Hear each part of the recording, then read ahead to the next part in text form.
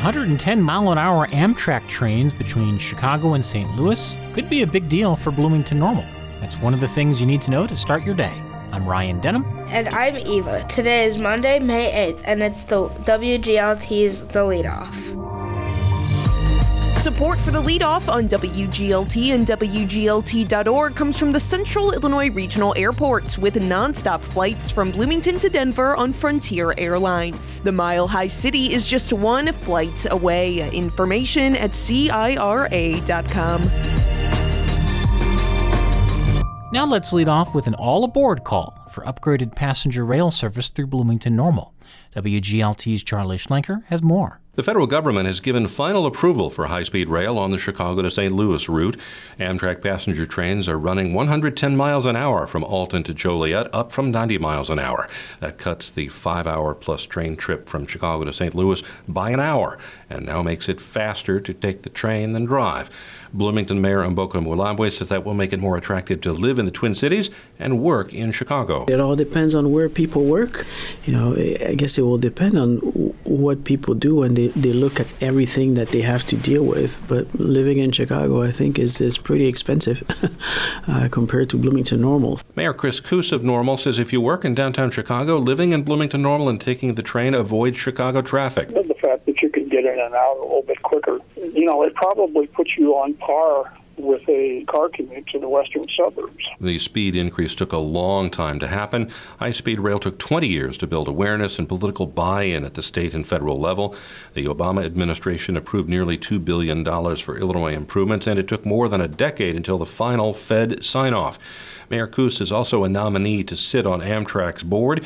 He points out there were several hurdles: the Great Recession, nearly 3 years of COVID, which hit passenger rail hard, difficulties in gaining agreements with railroads, and a long wait for federal approval of positive train control GPS systems. Coos says overcoming all of that lets him feel good about the future. Once you've reached that hurdle in a couple of key areas, then it's going to be easier to apply to other areas. Amtrak says it has more plans to expand service in the next few years in Illinois and the Midwest. For The Leadoff, I'm Charlie Schlenker. Here are some other stories we're following at the WGLT newsroom. The Danvers man accused of strangling Melissa Ostrom of Bloomington to death last month, Joshua Livingston, he's pleaded not guilty to murder charges. OSF Healthcare will seek to buy St. Margaret's Hospital in Peru, Illinois. That hospital closed with just a few days' notice in late January, leaving residents of the community without emergency medical care. And WGLT has announced our first show in the new Highway 309 live concert series presented by SEFCU. It'll be June 12th with Jamie Harris and opener Emily the Band at the Normal Theater in partnership with the Prairie Pride Coalition. Find more on these stories at WGLT.org. Before the COVID-19 pandemic, state education officials say public school enrollment was dropping by about 1% each year. McLean County school districts have seen their enrollment numbers fluctuate too. So where are these students going? WGLT's Lyndsay Jones looks at Bloomington-Normal homeschooling advocates for possible answers. If you followed the Unit 5 school board race this past election, you might remember one of the talking points from candidates who were not in favor of passing the tax referendum. From former candidate Brad Worth, it went like this. We're down 1,000 students over the last 5 years. It's about 8% of our student population. That statistic isn't inaccurate when you round up. Data from the Illinois State Board of Education shows enrollment in McLean County's largest school district dropped from 13,346 students in 2018 to just shy of 12,400 this year. Other smaller school districts in the county have also seen enrollment drops. Education advocacy group Advance Illinois noted this trend in a report published late last year. Advance Illinois Policy Director Ann Whalen says researchers tried to analyze why this happened. Is this just general population decline? Could it be explained away? No. Could it be kids going to private school? No.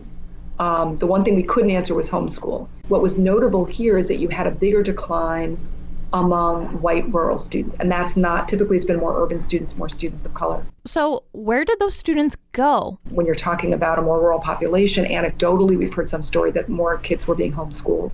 The State Board of Education says if a student leaves the public school system before graduating, administrators can log an exit code into records of why that student is leaving, if they know why and in advance.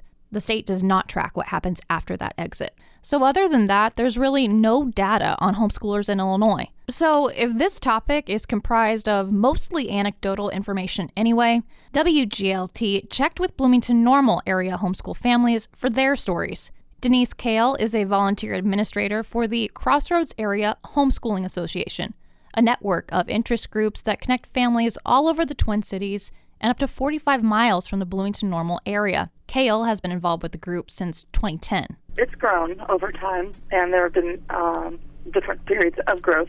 Naturally, one of those growth periods was during and immediately after the height of the COVID-19 pandemic, when many public schools were shut down, going remote, or enforcing mask wearing if they were in person. So we saw that in a period of a couple of years double from about 500 families to about 1,000 families who are in the group now. If you think back to the homeschooling movement of, say, the 1990s, you might think of religious or separatist motivations. Certainly those reasons still motivate some families today, so that hasn't disappeared. But there are other factors now, too. Sarah Alvarez has been homeschooling 3 children in Bloomington for 4 years. It hasn't been easy since she's a single mom with a full-time job, but she believes it was important for her children for multiple reasons. Curriculums weren't necessarily aligned with always learning, or maybe not necessarily accurate history and things of that sort. Alvarez and her children are of color. She says her children didn't see themselves in what they were learning at school. On top of that, she says her son is neurodivergent and academically gifted. And so he wasn't necessarily fitting the mold of what a student should look like in a public school setting, and he wasn't really receiving the support that he needed in that. So while it's not possible to quantitatively measure how much homeschooling is happening statewide, it is possible to know that the pandemic did lead to an apparent boost in the number of families leaving public schools, and homeschooling, especially in McLean County, will remain a pursued option. I'm Lyndsay Jones. Before we let you go, the Bloomington City Council meets tonight at 6 at the Government Center. On the agenda are plans for a new farmers market class of liquor license, allowing packaged liquor sales and booth tastings. And that's it for today. I'm your co-host, Eva, from Parkside Elementary School in Normal. You can subscribe to the Leadoff podcast on Apple, Google, Spotify, or the NPR app.